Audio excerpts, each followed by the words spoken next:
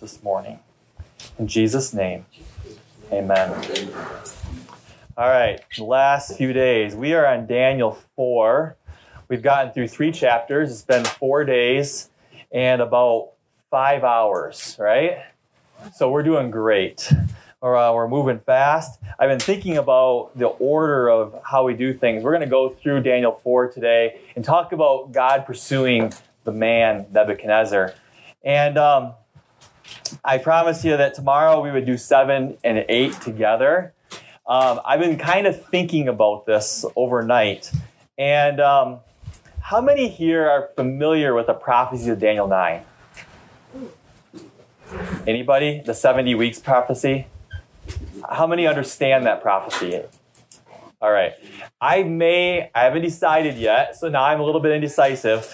I haven't decided yet. I may fly through 7 and 8 in like 10 minutes and then do 9. I have not decided yet.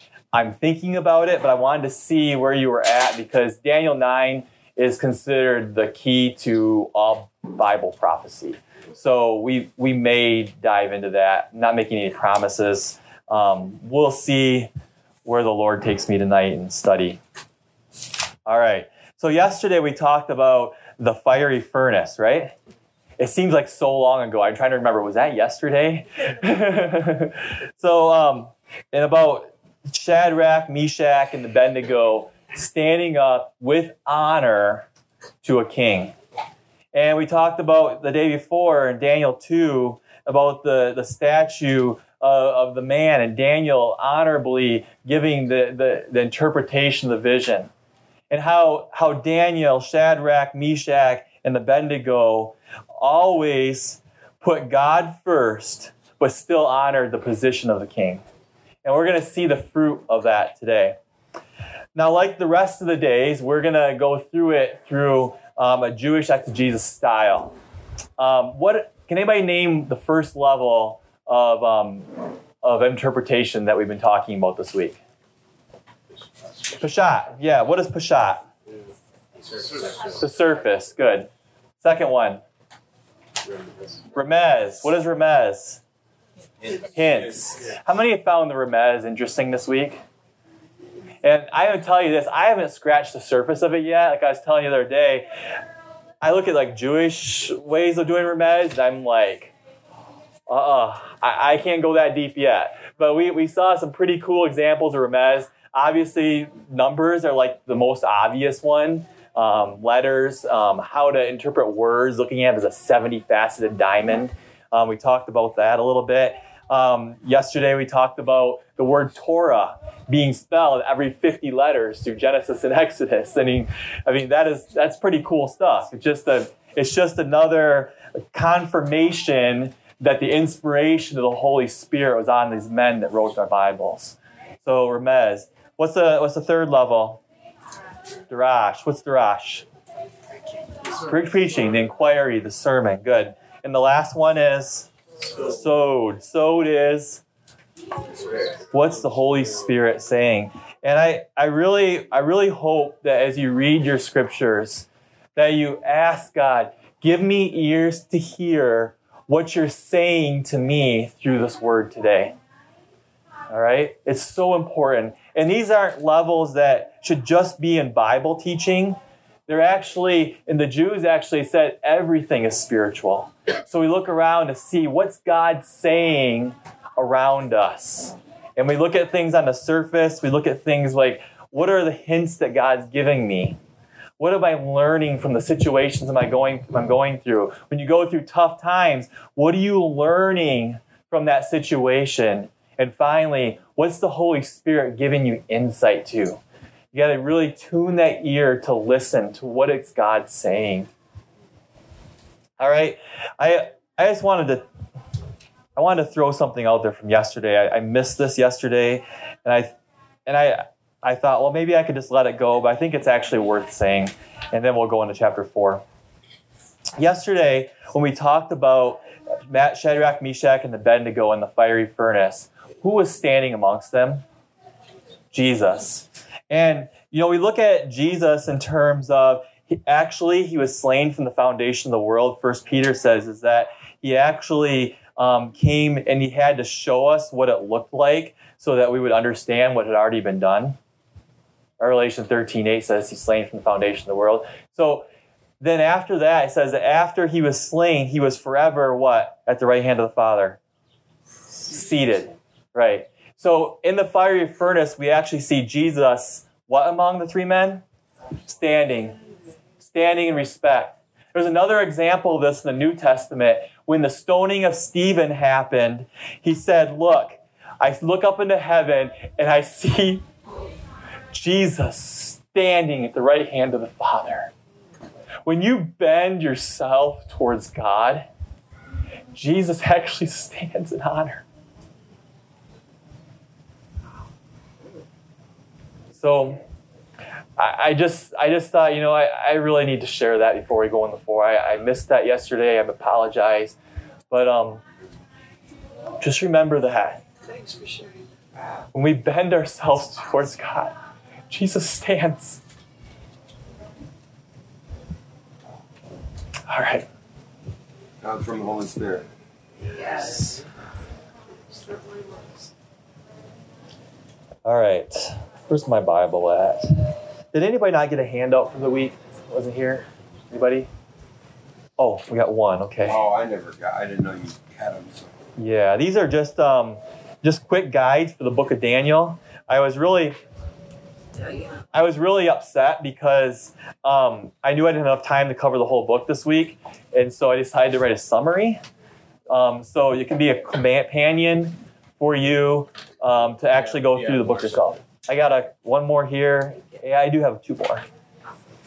And I have my original too, but that's okay. I got it on hard copy. Oh, here's another one too. All right. They're not on the guide app, are they? Kendall, I believe, did put them on the app. Yeah, I'm looking. It doesn't look like it showed up. So I'll follow through with the person who maintains the app. She told me this it was there, but I'm not seeing it. So I'll follow through with that. We'll make sure they get there. All right. Daniel chapter 4, if you want to turn there. And this morning, like the last 2 days, we're going to start with Peshat. We're going to do a lot of reading. I apologize for that. I know that can get dry. But I just can't substitute the text. I can't summarize it better than the text does. So we are going to do a lot of reading again today. So please bear with me, and we'll look at the surface, and then we'll get into the Remez, and then the inquiry, and then finally, what's the Holy Spirit saying? All right, verse 1. This is actually written from the viewpoint of Nebuchadnezzar, and I believe that Nebuchadnezzar actually did write this. Nebuchadnezzar the king, to all peoples, nations, and languages that dwell in all the earth, peace be multiplied to you. I thought it good to declare the signs and wonders that the Most High God worked for me. How great are his signs and how mighty his wonders. His kingdom is an everlasting kingdom, and his dominion is from generation to generation. I love this because this is actually the opening of a testimony. And notice that Nebuchadnezzar is actually greeting them in a similar way to chapter 3. But notice the difference. Instead of worship me, it's peace. And in Aramaic, it's actually shalom, I believe how you say it. Instead of shalom, it's very similar. Aramaic and Hebrew, shalom, thank you, are very similar languages. And it means the same thing. We're going to get into shalom more later in the day today. So it's written as a testimony of Nebuchadnezzar, but the difference is this. He's saying peace to you instead of worship me or burn. Verse 4. I, Nebuchadnezzar, was at rest in my house and flourishing in my palace. I saw a dream which made me afraid, and the thoughts on my bed and the visions of my head troubled me. Therefore I issued a decree to bring all the wise men of Babylon before me, that they might make known to me the interpretation of the dream. I feel like we've been here before. Then the magicians, the astrologers, the Chaldeans, and the soothsayers came in, and I told them the dream, but they did not make known to me its interpretation. But at last Daniel came before me. His name is Belteshazzar, according to the name of my God. In him is the Spirit of the Holy God, and I told the dream before him. Now, before I read on, I want to cover something that might be a catch point for you. Notice that he says his name is Belteshazzar in accordance with the name of my God. Now, we know that this is a testimony of Nebuchadnezzar when he actually, I believe, he came to faith in Yahweh. But even though he came to faith in Yahweh, we still see this phrase, in accordance with the name of my God. Does anybody have any idea why he would say this? Okay. In this time period, there was a revelation that was just coming out through the prophet Ezekiel, who is actually a contemporary to Daniel. And the idea up to this point was that gods were regional. Okay? So Bel was the god of the region of Babylon, and Nebuchadnezzar is a Babylonian. We actually see some examples of this. The first one is in one of the books of Kings. It might be on the screen. No, I didn't put it up there. In Kings, when Elisha has Naaman the Syrian come to him for healing. Everybody familiar with the story? He has leprosy. And remember Naaman, he has a slave from Israel. And you got to think about Syrian, Israel. Think about like Hamas. Naaman's like the terrorist. And he's like, his slave girl says, if you go to Israel, you could actually get healed there. So Naaman comes there and he gets healed. And then do you remember what Naaman's request was to Elisha? He said, give me 2 mule loads of dirt. You may understand why. He said this, because I will not bow myself to Rimmon any longer, but I will bow myself to your God. Is basically what he said. And he was thinking of this because he thought, if I don't have dirt from Israel, that regional God, I can't actually bow before him. And he said, forgive me in this, that when my master leans his staff against me and I have to bow with him, forgive me of this sin. And then Elisha said to him, go in peace, and may the God of Israel be with you. Now, there's a contrast here, isn't there, with Daniel chapter 3 and about bowing. How many know that was a step in the right direction? Right? God honors that. You know, these guys, Shadrach, Meshach, and Abednego, they were a little further along in their journey. But I believe that God honors the steps that we take in the right direction. And at this time, he's like, yeah, gods are regional, and I'm a Babylonian, so the name of my God is Bel. But I'm going to worship Yahweh. Okay? Another example of regional, Ezekiel. Ezekiel went through one of the other captivities later of Daniel. That after Daniel, he went to Babylon. And he went through the same treatment we talked about earlier that from your faces you don't want to hear about again. And he was a priest, and so he lost everything. He lost his wife. He lost his children to the rocks. He lost his manhood. He lost his God. He saw the temple destroyed. And he's on the river Shabar, and he has a vision of God. And for the first time in all of history, there was actually a revelation that God wasn't a region, but that God was actually everywhere. So when you see this phrase, I just wanted to stop and explain this. When you see this phrase that Nebuchadnezzar says, in accordance with my God, he's saying that because he's of the region of Bel. Does that make sense? Okay. So this is still his testimony. Don't let that be a hang-up for you. And maybe it might have been for some people, so I wanted to cover that. All right. Belteshazzar, chief of the magicians, because I know that the Spirit of the Holy God is in you, and no secret troubles you, explain to me the visions of my dream that I have seen and its interpretations. These were the visions of my head while on my bed. I was looking, and behold, a tree in the midst of the earth, and its height was great. The tree grew and became strong, and its height reached to the heavens, and it could be seen to the ends of the earth. Its leaves were lovely, its fruit abundant, and in it was food for all. The beasts of the field around found shade under it. The birds of the heavens dwelt in its branches, and all flesh was fed from it. I saw it in the visions of my head while on my bed, and there was a watcher, a holy one coming down from heaven. He cried aloud and said thus, chop down the tree and cut off its branches, strip off its leaves and scatter its fruit. Let the beasts get out from under it and the birds from its branches. Nevertheless, leave the stump and roots in the earth, bound with bands of iron and bronze. And I looked at that and wondering if that's a Hermes, but I'm not sure. In the tender grass of the field, let it be wet with the dew of heaven, and let him graze with the beast. On the grass of the earth, let his heart be changed from that of a man. Circle that one right there, verse 16. We're going to come back to that. That's really important.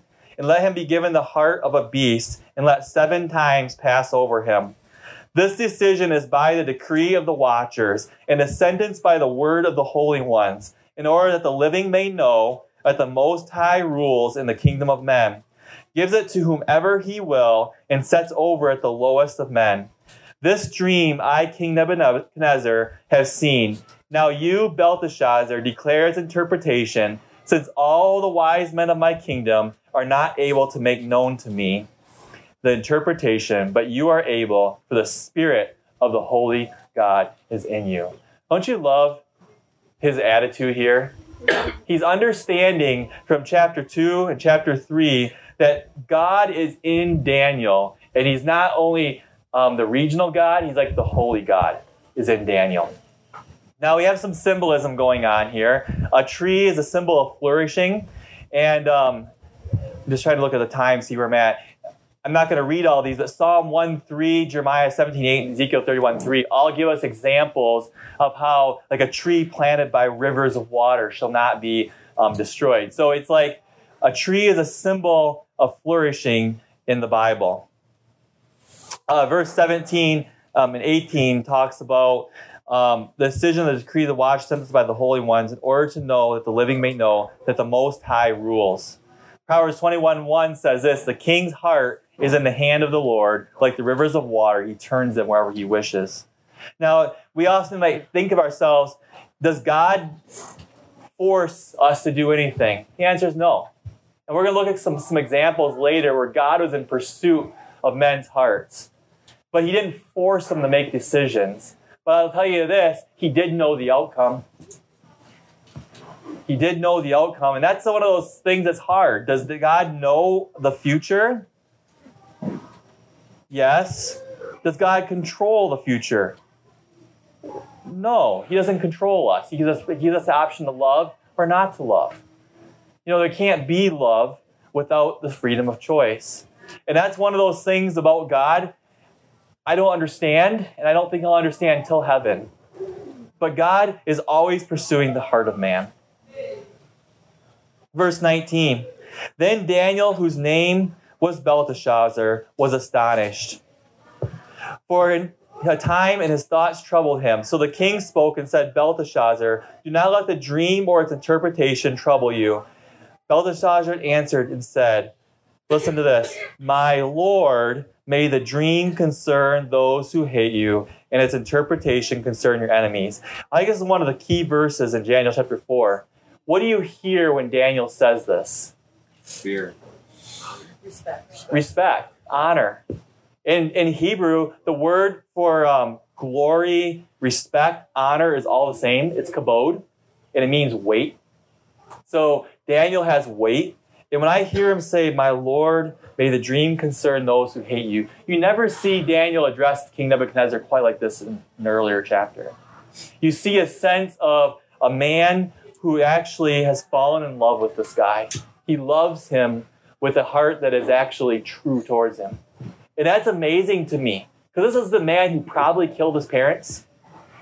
It's a good sermon there, isn't there?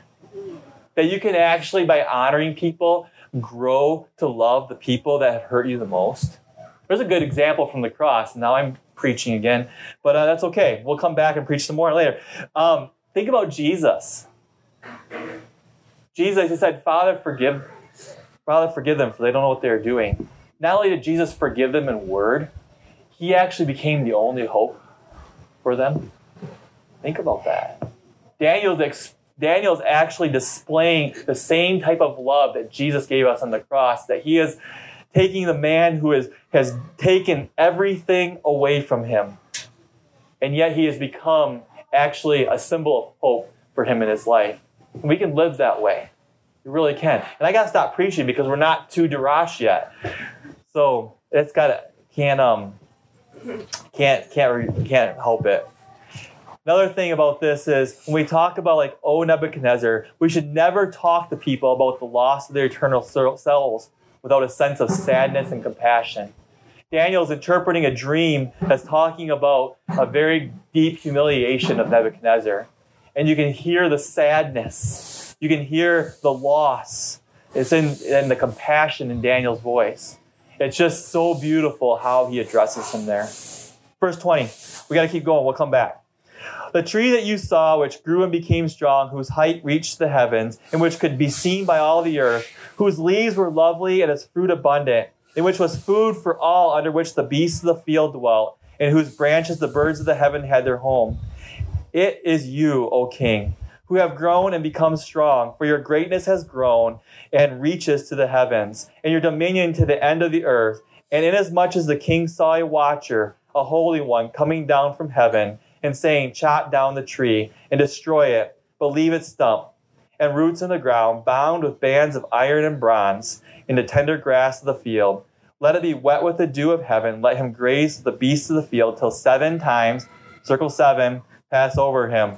This is the interpretation, O king, and this is the decree of the Most High, which has come upon my lord the king. They shall drive you from men. Your dwelling shall be the beasts of the fields, and they shall make you eat grass like oxen. They shall wet you with the dew of heaven, and 7 times shall pass over you, so you know that the Most High rules in the kingdom of men, and gives it to whomever he chooses. And inasmuch as they gave the command to leave the stump and roots of the tree, your kingdom shall be assured to you after you come to know that heaven rules. So Daniel's saying, King, humble yourself. We got a pride issue to deal with. And this is what's going to happen if you don't humble yourself. And I love this next verse, in verse 27. Daniel gives the prophetic plea. All right? And if you look at all the prophets, it's almost always the same.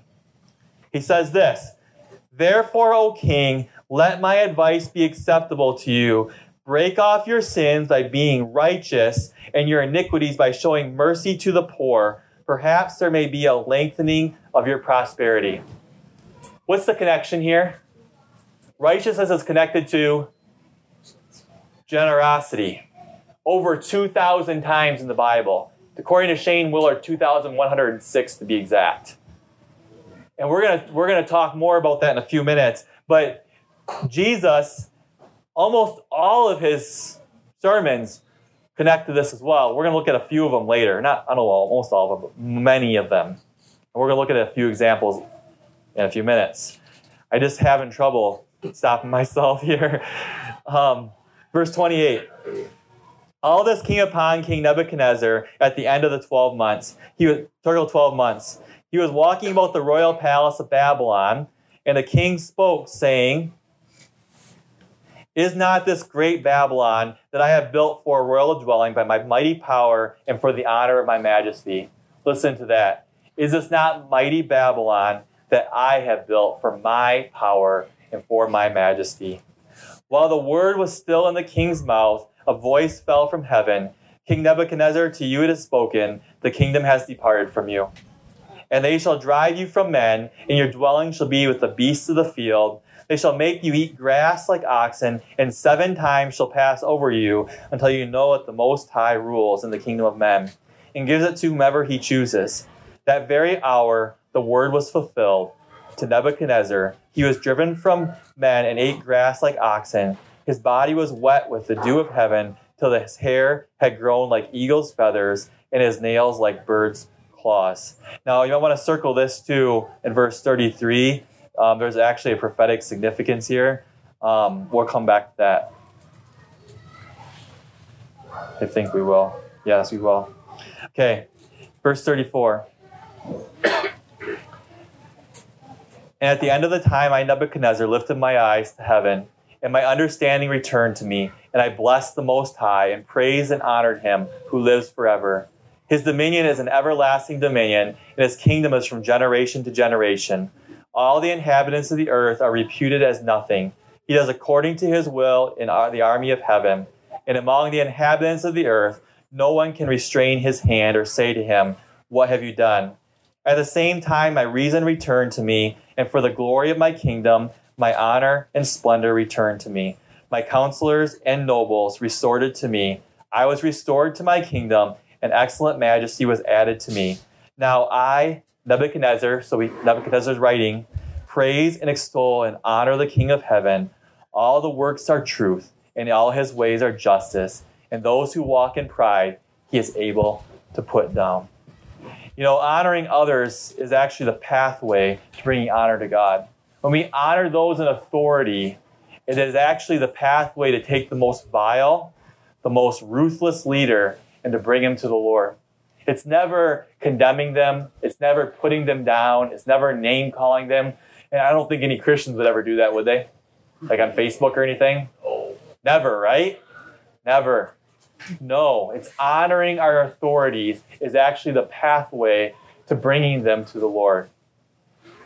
Let it never be said of you that you go on Facebook, that you go in your group of people, and you dishonor your authorities. It's okay to disagree with them, but it has to be done with respect. There was actually, in a book, Meet the Rabbis, top 3 books I've ever read by Brad Young. If you want a great read, Meet the Rabbis by Brad Young. There was actually these 2 rabbis around the time of Christ, and they were in complete contention with each other all the time. I mean, people thought they hated each other. And they had very different viewpoints about God on just about everything. Well, one of those rabbis over the course of time actually died. And the other rabbi just wept and wept and wept. And they said, "Why are you weeping? You guys were always in disagreement." He said, "How then shall I learn now?" So, you know, anybody that's mature, which I think most people that get to a position of leadership are, if you can disagree with respect and honor, then you'll have the honor of that person because you're disagreeing and respecting with honor, and it can actually build you both up. So just a good principle to remember. All right, let's look at the Remez. Well, I shouldn't tell you. What are the Remez? Which one do you see? The different time spans? Okay, different time spans. Which ones particular? Oh, okay, 7. What's the number of 7 represent? Years on Okay, yeah, it's a number of years in this vision. Good. And biblical numerology, what would it talk about? purification. Right? Yeah, God's perfect number. So it's saying that God is actually going to come. You know, Nebuchadnezzar represented himself in the last chapter by 60 by 6, number of man. He actually fell short. And God says that my kingdom's going to come over you, and that's going to actually maybe bring it more into a perfection, would be a good way to put it. Or perfection is going to rule over the kingdom. Some kind of symbolism like that. Another one. 12 months later. 12 months later. There's actually a whole lot here. I'm going to bring it up so I have my notes. 12 months. How long is a prophetic year? 360 days. 360 days. Remember, the Jews are on a lunar calendar. 12 months, 30 days, 360. Okay? Whenever we look at Bible prophecy, think 360. I know it goes against all of our grain, but think 360. Now, there's some really good things here because, you know, when you think of 12 months, we're thinking of a complete cycle, a complete prophetic cycle is one thing that's saying. The other thing is that in 360, the Babylonians had a mathematical system, Kendall, for Atlas Math. It was sexagesimal. I probably said that wrong, or base 60. And from this, we actually derived the modern use of 60 seconds in a minute, 60 minutes in an hour, and 360 degrees in a circle. So in other words, when I came full circle. So there's some symbolism there. Also, the tree. The tree is a symbol of flourishing. Those are our remez. Any other ones anybody sees that I might have missed? All right. Let's go into the Darash. Matched with the dew of heaven. The dew of heaven. Maybe. Water. Moisture. Well, when you say water, I'm not sure, I might be stretching. Yeah. When you think of water, the letter mem in Hebrew is symbolized by water, and it means power. So you could say the dew would be the power of heaven coming upon him. Maybe that might be a remez. Maybe that's just the Holy Spirit thing. Maybe it's not particularly to this passage. Good. Maybe the bands of iron and bronze around. Yeah, that's one that I looked at as well. I don't know. I think that probably is a remez. I'm not pulling it.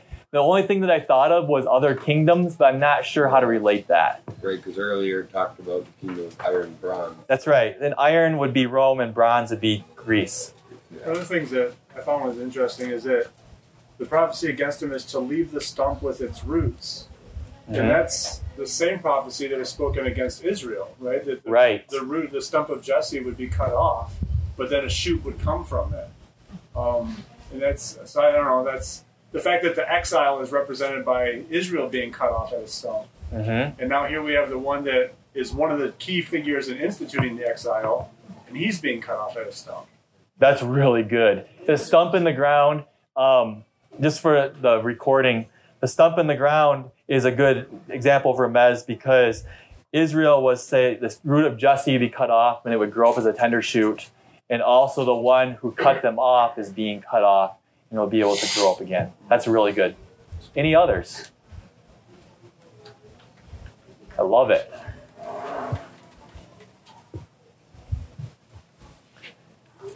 All right. Whoops, I went. The Darash. All right, point number 1. Nebuchadnezzar confessed his faith. When we look at chapter 4 of Daniel, we see a confession of faith of Nebuchadnezzar. He's giving his testimony. All right? So Nebuchadnezzar is giving a testimony to the saving grace of God in his life. When we think about confession, the first thing that comes to my mind is Romans 10:9 and 10. Whoever confesses with their mouth, I better have it up there, that if you confess with your mouth the Lord Jesus and believe in your heart that God has raised him from the dead, you will be saved. For with the heart one believes unto righteousness, and with the mouth confession is made unto salvation.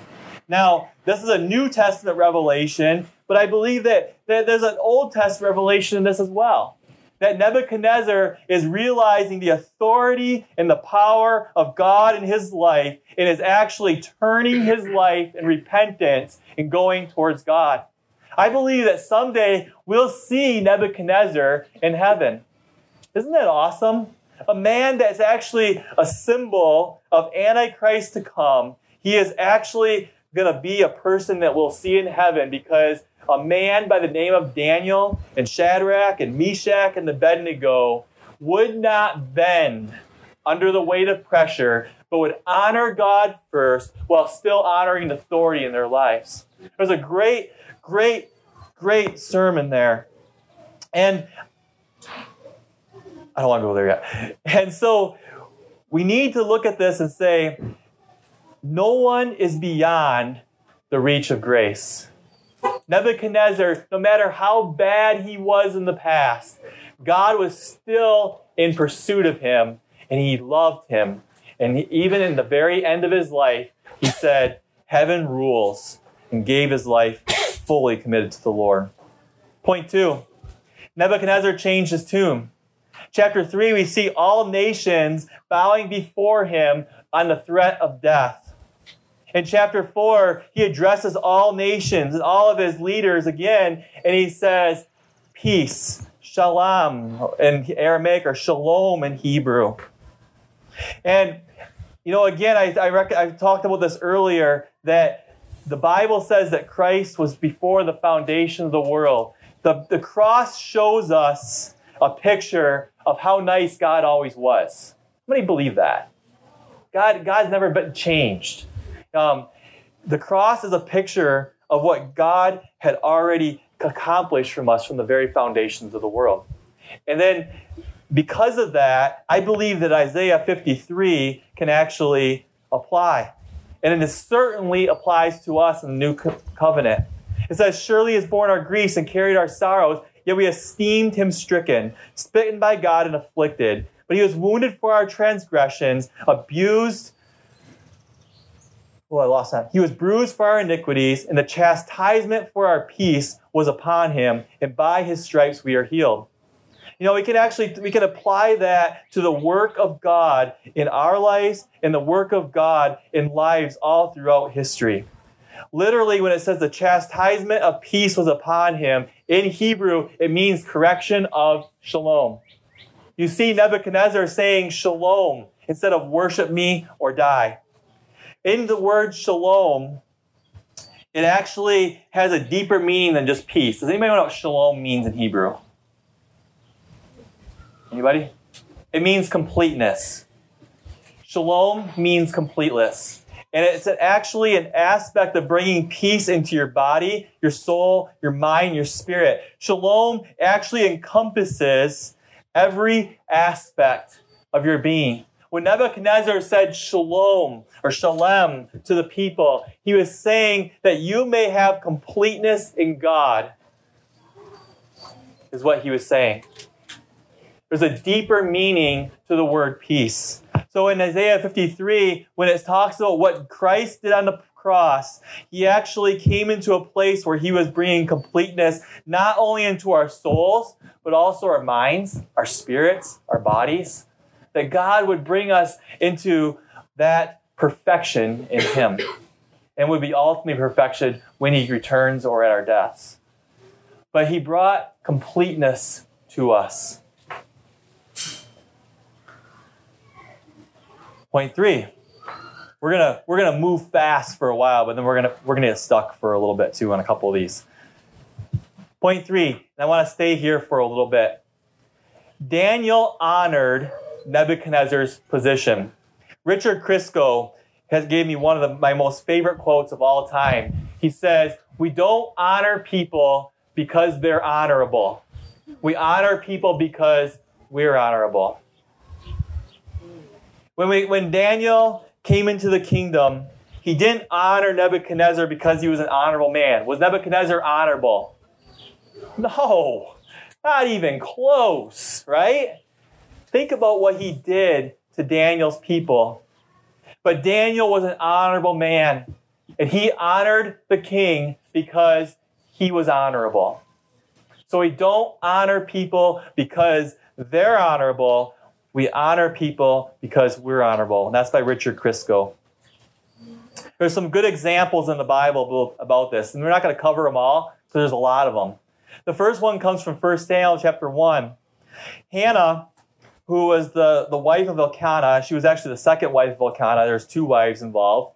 She wanted to get pregnant and have a son, and she was unable to actually conceive. And so she went to the temple of the Lord at Shiloh, where Eli and his sons, Hophni and Phinehas, were ministering to God. But the thing was that Eli, was he an honorable man? Not really. Was Hophni and Phinehas honorable? Not even close. They were drinking in the temple. They had prostitutes in the temple. And when they were coming to give the sacrifice, they wouldn't take the part that was a portion for the priest. They're like, give us the best part that we want for ourselves. And they were cooking it wrong, and they were just doing everything vile at that time in the eyes of God. So Hannah comes to the temple, and she's praying, or not the temple, but the tabernacle, actually. It's the tent of meeting. And she comes to this tent, and she's praying to God in earnest for a son. And she was praying so earnestly that Eli came up to her and said, "Put your wine away." And Hannah answered like this, "Oh, my Lord, don't take your servant to be a wicked woman. I was just praying in earnest." And Eli changed his tone towards her and said, "May the God of Israel grant your request." Hannah was there being honorable and good towards the Lord. And Eli didn't recognize it. Instead, he actually accused her of being a wicked, drunk woman. And in response to that accusation, Hannah said, "My Lord, don't take your servant," here's the humility, "to be a wicked woman." And as a result of that, Eli, being in the position of a priest, as wicked as he was, he had something to offer her. And that was the priestly blessing. He said, "May the God of Israel grant you your request." When we honor authority, the authority has been put there by God.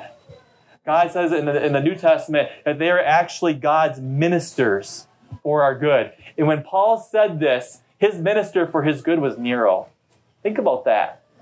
Nero had a garden, by the way, and in order to light his garden, he would take Christians, which were his favorite target, he would take a pole with a pointy end, he would impale them through their rectum and set them up, cover them in tar, and set them on fire so his garden would never be dark. Think about what Paul's saying here. He's saying, actually, he's your minister, put there for your good. You better honor him. Because they've been put there by God, and they actually have a blessing to release to you when you honor them.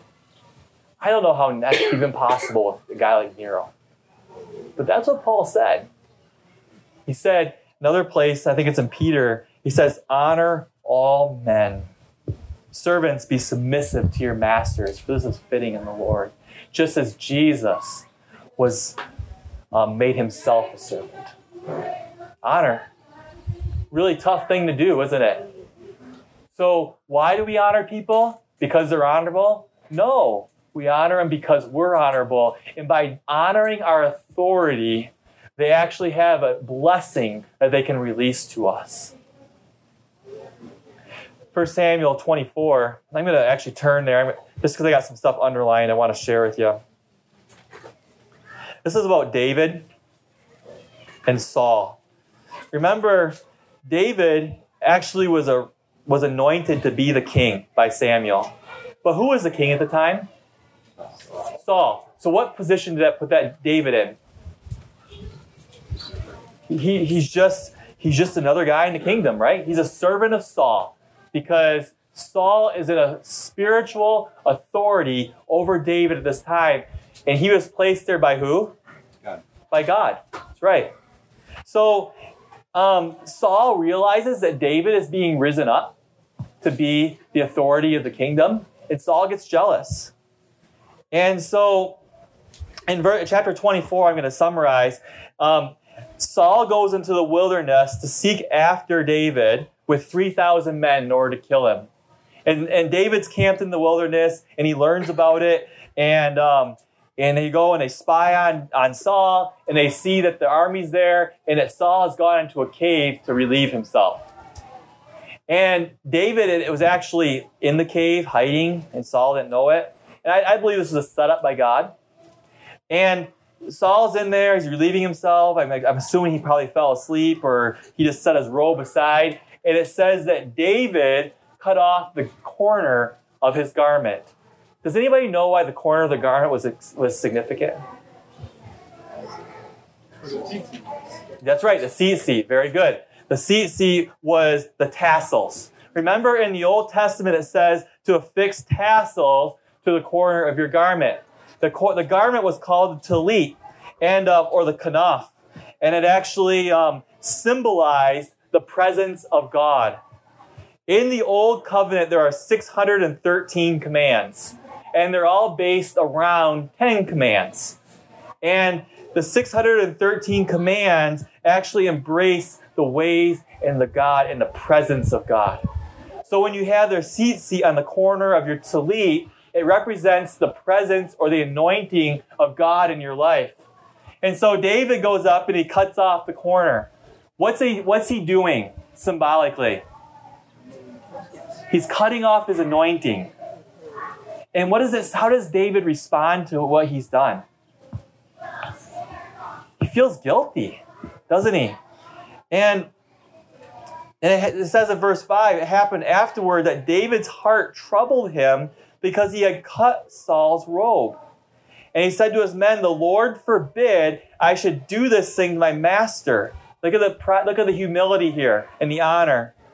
The Lord's anointed. He had just cut off the symbolism of his anointing. How dare I do it to the one the Lord has anointed?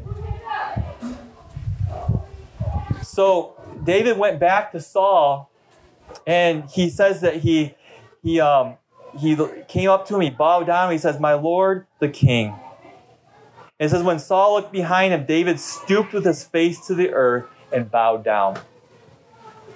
David was in repentance for what he had done. And as a result of this, he said this, "Moreover, my father, yes, see the corner of your robe in your hand, wherein I cut the corner of your robe." He's confessing to him, but he's calling him my father. This guy's trying to kill him. But David recognized the fact that he was also his authority and he had been placed there by God, and it was his duty to honor him. And then, in the end of this encounter, Saul says this, "Is this your voice, my son, David?" And Saul lifted up his voice and he wept.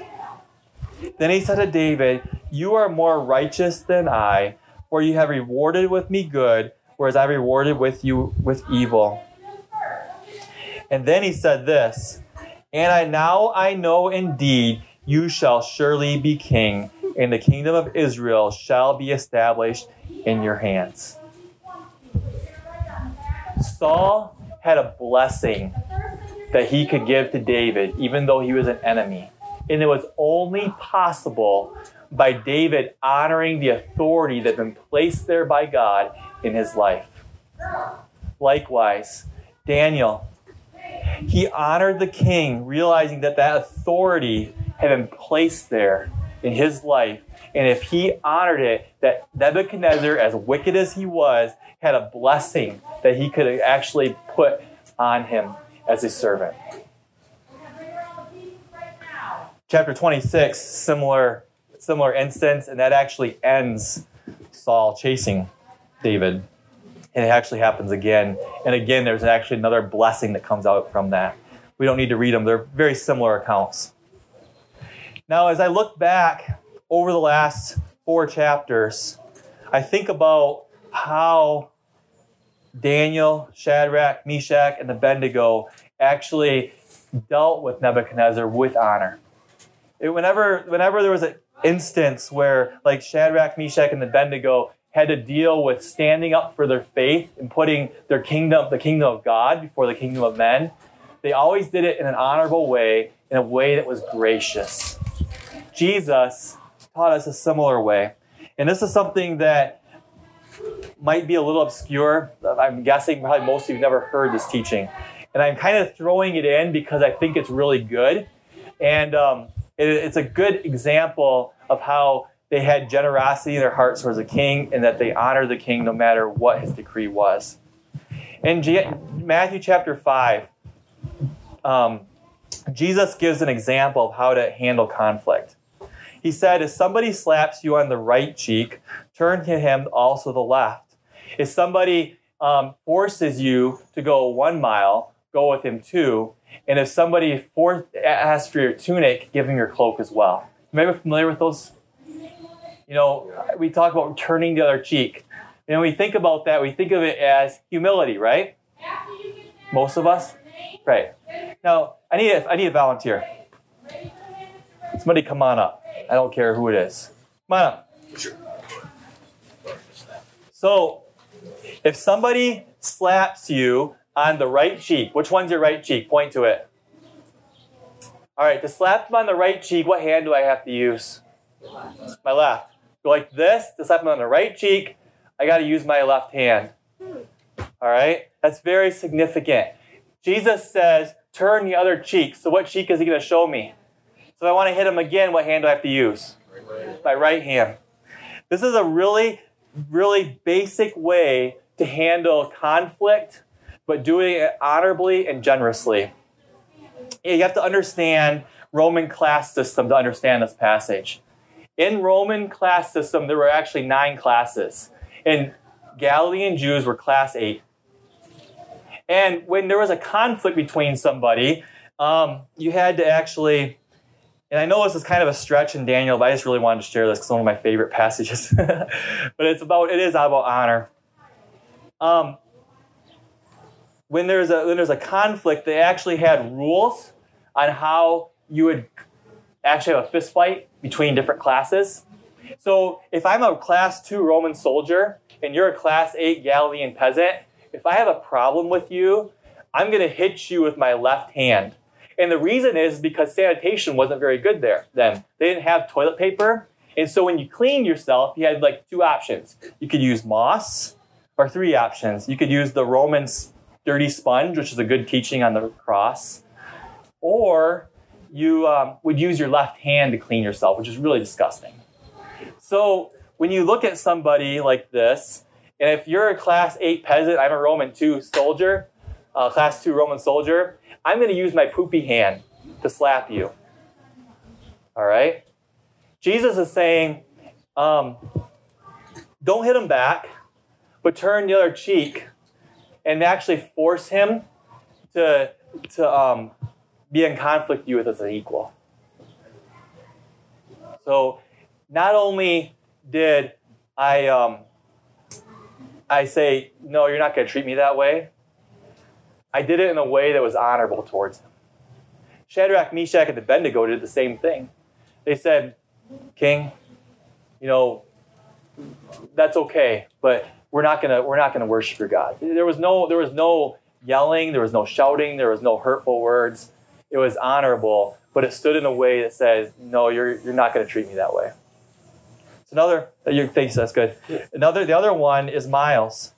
In ancient Israel, a Roman soldier could force a class 8 peasant to carry his pack a mile, but he couldn't do 2. And he'd actually be court-martialed and docked a day's wages because they wanted him to go back and earn more money so they could pay more taxes, 86% taxation. And so Jesus is saying, if you want to stop this practice, if you want to, but treat them honorably still, when you get to the first mile marker, take off and do the second mile, because that Roman soldier is actually going to be docked a day's page and court-martialed. It's a good way to handle it. The third one, you have to understand Jewish law. If you go into debt, and since they were at 86% taxation, they were losing their land. There was wealthy Jews in Jerusalem that were taking that land, and they could, for a debt, they could offer their tunic and pledge. In Jewish law, it wasn't actually dishonorable to be naked in public, but it was dishonorable to see nakedness. And so Jesus is saying this, if they ask for your tunic, give them your cloak as well. In other words, get naked, because by doing so, it actually brings them in dishonor by your generosity. So just another side note about how to show honor, but also retain your dignity. So just thought that would be kind of a fun one to throw in there. All right, point 4. Daniel offers a prophetic plea. And Daniel 4, what verse are we in? One of them. I think it's 19. I'm getting a little bit tired.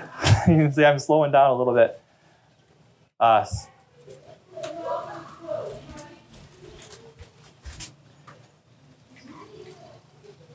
27. It says, therefore, O king, let my advice be acceptable to you. Break off your sins by being righteous, and your iniquities by showing mercy to the poor. Perhaps there may be a lengthening of your prosperity.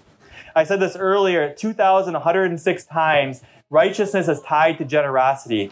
In Hebrew, righteousness is the word tzedak. Can we say that? Tzedak. This is a really important word in Hebrew.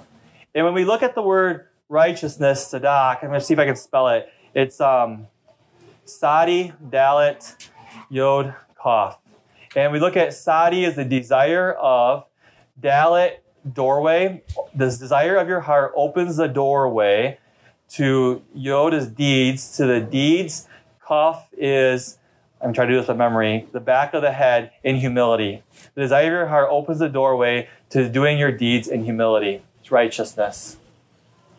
When you look at generosity, it's the same word, tzedakah, with a H, with a hey. So you take that phrase and you add revealed to it. Hey is symbolized by a window. So righteousness revealed is generosity, always in the Bible. So the desire of your heart opens the doorway for your deeds being done in secret, and generosity reveals your heart. The word letter hey that we find at the end that means revealed is also the letter of grace. So in generosity, you're showing grace to those in need. So Daniel says this to Nebuchadnezzar. He says, perhaps the Lord will lengthen your days if you show righteousness to the poor. It's always connected. The rabbis would actually say this, and I don't know what to do with this statement. I think it's interesting. It says anyone can find God that's generous without any expectation in return. And, I think, but I'm like, but the Bible says no one comes to the Father except through Jesus Christ. Yes, it does. But perhaps coming to Jesus Christ is this, and is that we realize the generosity of Christ, and that we become so generous towards others that we love people so much as Jesus did, that everything we do is never about ourselves. And that is the nature of Jesus. The nature of Jesus is complete selflessness. So as we get closer to becoming righteous, righteousness actually becomes complete selflessness, which is taking on the character and the nature of Jesus Christ. So maybe that's what the rabbis were saying. I don't know. In the Bible, it gives us a progression of how a person can be saved. In the Old Testament, we start with Abraham. It's like sacrifice your kids. That's the culture he came out of. It says sacrifice your kids and cut yourself to get rain. Abraham gets this divine revelation. Let's not sacrifice kids anymore. Let's sacrifice animals. And he's got this other revelation. Let's not cut ourselves infinite times. Let's cut ourselves once and call it done. It's a great inspiration. Moses gets this new revelation.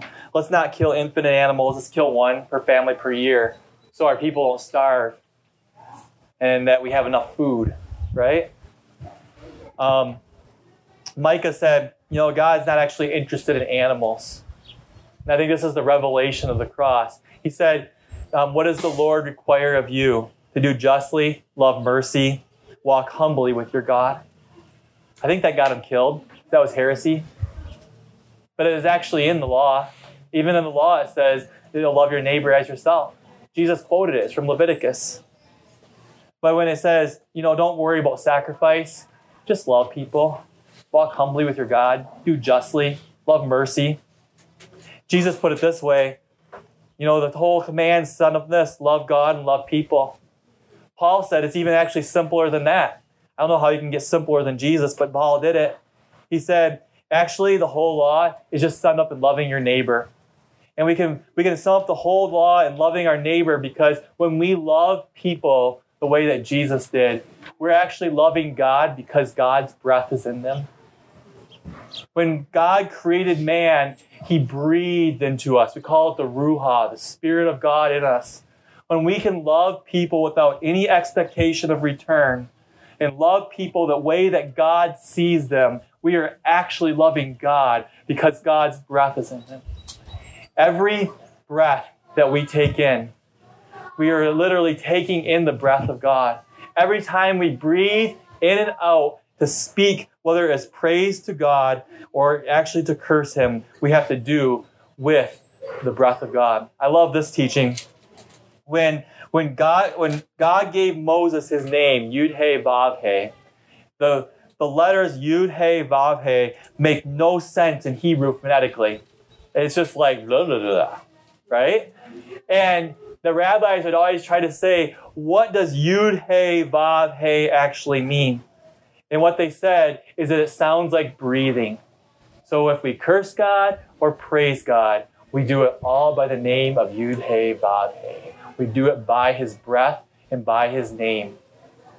So when you go out and you come encounter with people and you love on people and you're generous to people, let the breath of your mouth always do it in a way that edifies Yud-Heh-Vav-Heh, because with his breath only can we speak. Because we always, with every breath, we say his name. I wasn't going to go there. I don't know where that came from. That was fun. So in other words, generosity reveals which kingdom your heart is in. So Daniel's saying to Nebuchadnezzar, do righteousness and show generosity to the poor. He's saying, bring your kingdom from the kingdom of men and put it in the kingdom of God. Because there's nothing like money that will determine where your heart is. I don't know anything else on earth. Your checkbook will tell you where your heart is, what kingdom you are actually functioning out of. So Daniel's like, you want to prolong your days, do justly, serve the poor. Jesus, actually, we see this throughout the whole New Testament. We look at Romans 10:9-10 again. If you confess with your mouth that Jesus Christ is Lord, you shall be saved. Jesus gives us a lot of ways to do that. You know, when you think about somebody being saved, our method is we got to go down to the altar and say the magic prayer that was invented in the 1800s. But that's a really good method. I'm not downing it at all. But there's also, it's not just a magic prayer. It's a heart change. And Jesus often demonstrates his heart change in the way people show generosity. Matthew chapter 19 says that there was this rich man. And he came up to Jesus and he says, Teacher, what must I do to be saved? And he says, keep the commandments. You know, love the Lord your God, honor your father and mother, don't steal. And he said, love your neighbor, which is actually not in the 10, but it summarizes the 10. And he says, well, good teacher, I kept all these from my youth. What do I still lack? And Jesus looked at him and loved him. And he said this, go sell all your possessions and give to the poor and come and follow me and you'll have treasure in heaven. Jesus wasn't looking for someone to check off the commandments and that they had done them to the satisfaction of their mind. Jesus was looking for somebody that kept the commandments, that had done them to the satisfaction of the heart, and that he literally brought himself to be fully committed to God in every aspect of his life. In this case, it was his finances. It says the man walked away sad because he had great wealth. Tradition tells us that later he actually did come to Christ. Luke 12 says there was this man, and he had a really great harvest, so he decided to go build bigger barns. And what did the Lord say? He said, this very night, your life will be required of you. It's the only time in the Bible where Jesus says, really? That's your answer? I'm going to kill you, actually tonight. Because your response to this life is, how can I be comfortable for the rest of my life with no regard to others? 5 minutes. Okay, thank you. Another example. In Matthew chapter 6, your eye being good is the light of your eye is the lamp of the body. And if your eye is good, then your whole body is good. If your eye is dark, then your whole body will be dark. What's the context? It's building up treasures in heaven. The good eye and the evil eye is all in context of whether you're generous or not generous.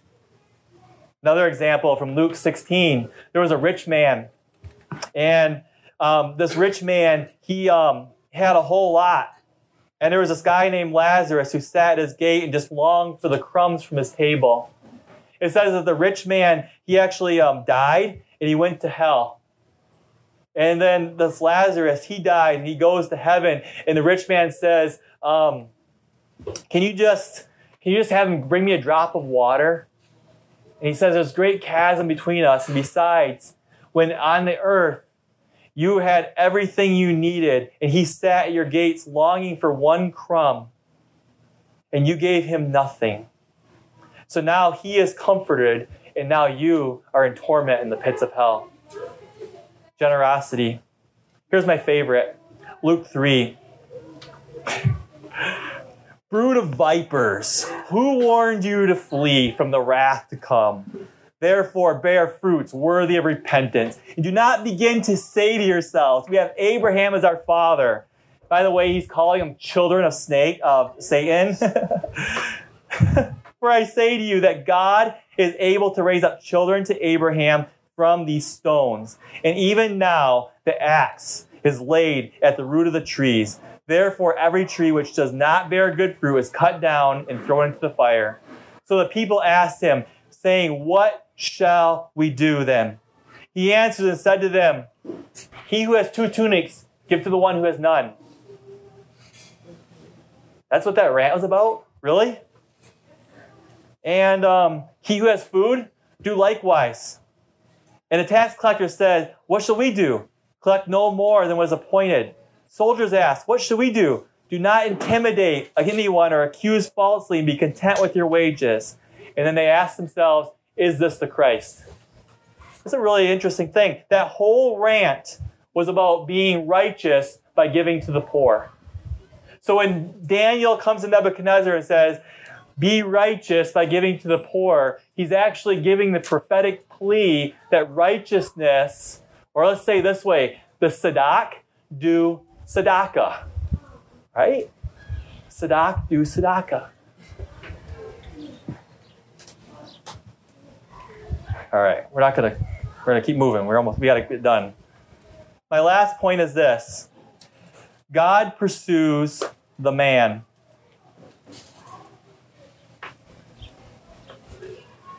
He always pursues the man with love. In Daniel 2:47, God was pursuing Nebuchadnezzar.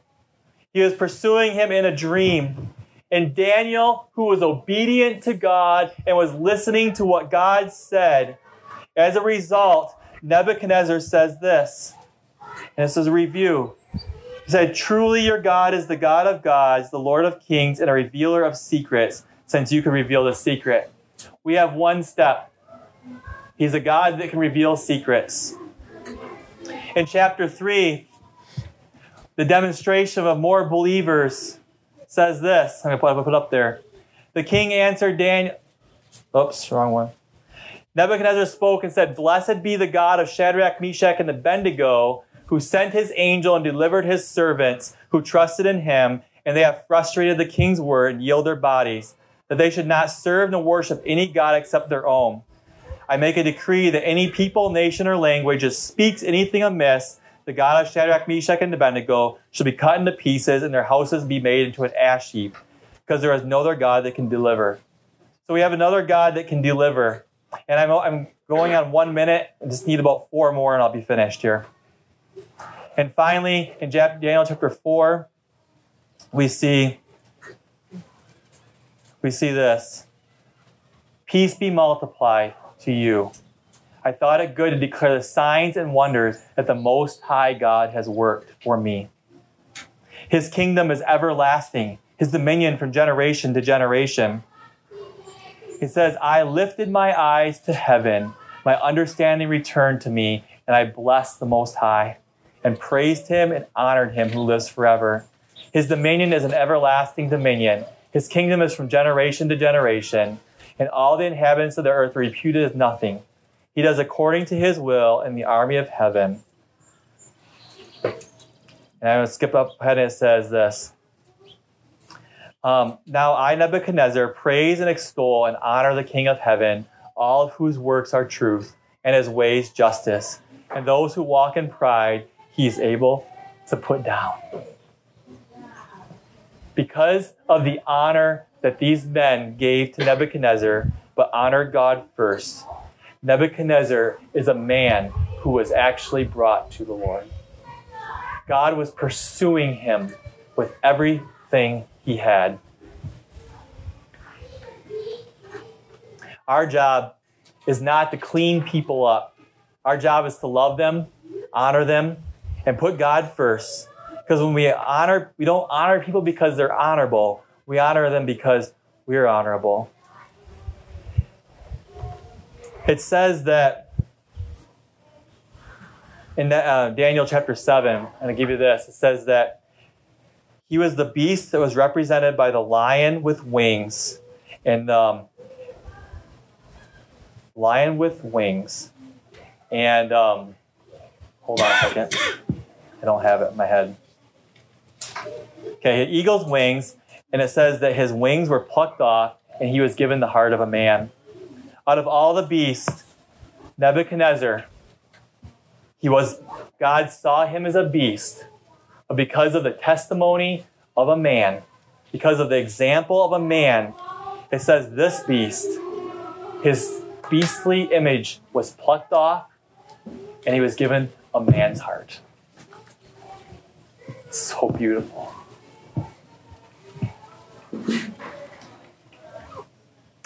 I want to challenge you in this, and we can use this as our sword. I want you to ask, what's the Holy Spirit saying to you?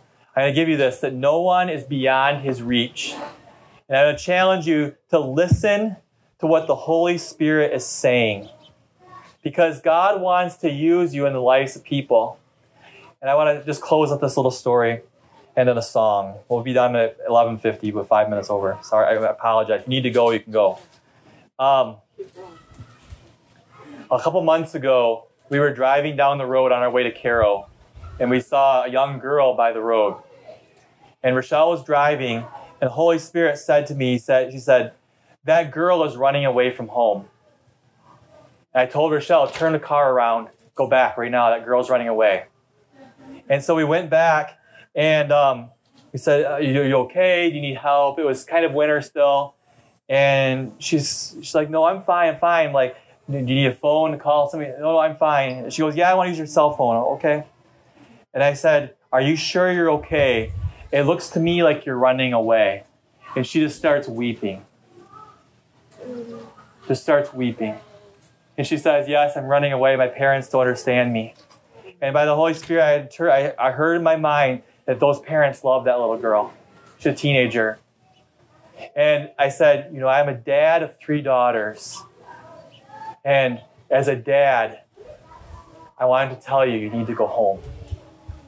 And just built into her life. And that time she wept. And I said, do you need a ride? She's like, no. And then her mom came around the corner looking for her. And I go, are you going to be okay? She's like, yeah, you know what to do. Yes.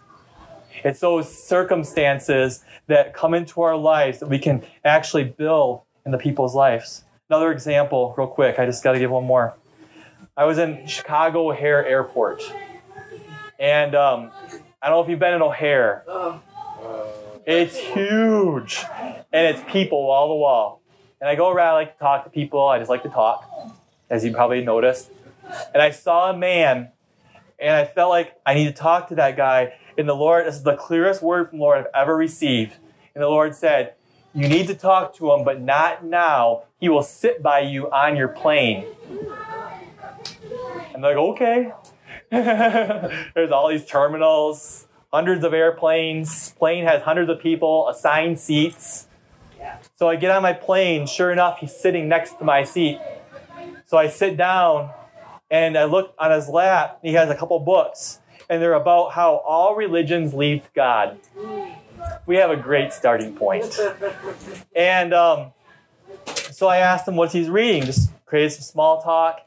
And in the end of our conversation, and he was a man who grew up in the church and was studying to be a doctor.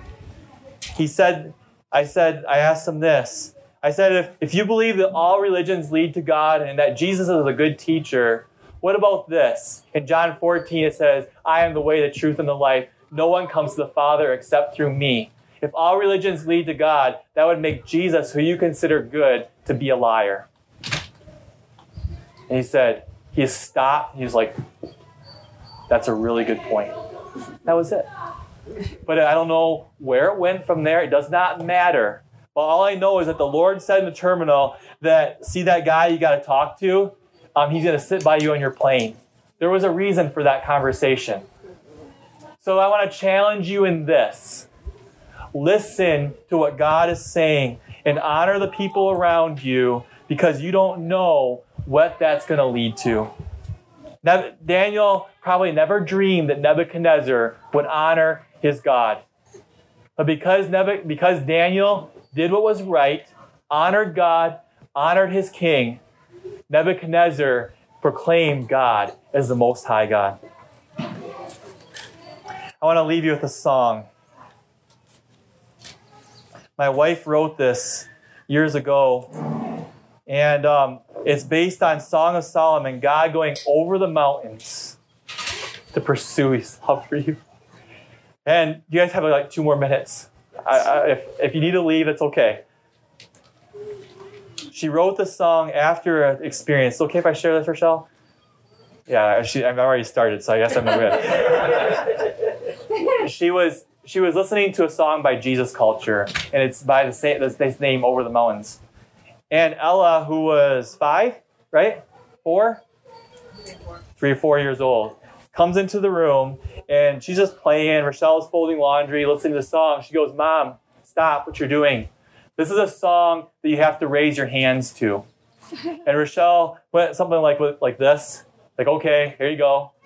And Ella goes, no, Mama, not like that. Higher. She goes like this. She's like, no, not there. She takes her arm, brings it over, and says, right there. She goes, now you're touching Jesus. And Rochelle is like, okay. And she goes, okay, Mom, take your hands off Jesus. So she goes, okay. Now put your hand back on Jesus. No, not there, right there. And she said, now put your hand on your heart. Said, now Jesus is touching your heart. And after this, she wrote this song about God going over the mountains and through the valleys and over the sea to pursue his love for us. So here's one of her songs.